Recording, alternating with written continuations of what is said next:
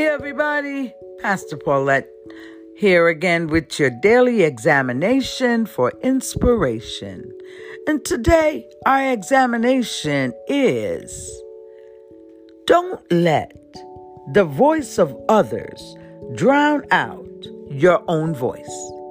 Why do we do that? Why do we let other people's voices drown out our voice? What is your voice saying to you today? What are you hearing on the inside? Why are you afraid to believe that what you are hearing is something that you need to act on, is something that you need to receive, is something that you need to believe? I want you to examine that today.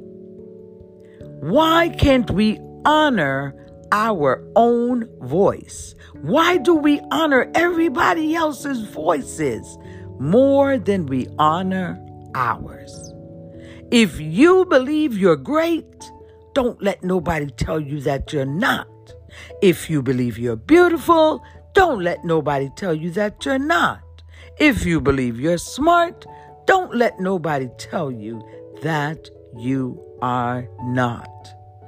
Believe and honor your own voice.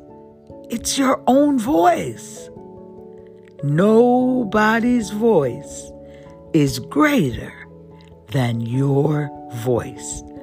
Honor your voice today. This is Pastor Paulette. Have a good day, and tomorrow we'll do another daily examination.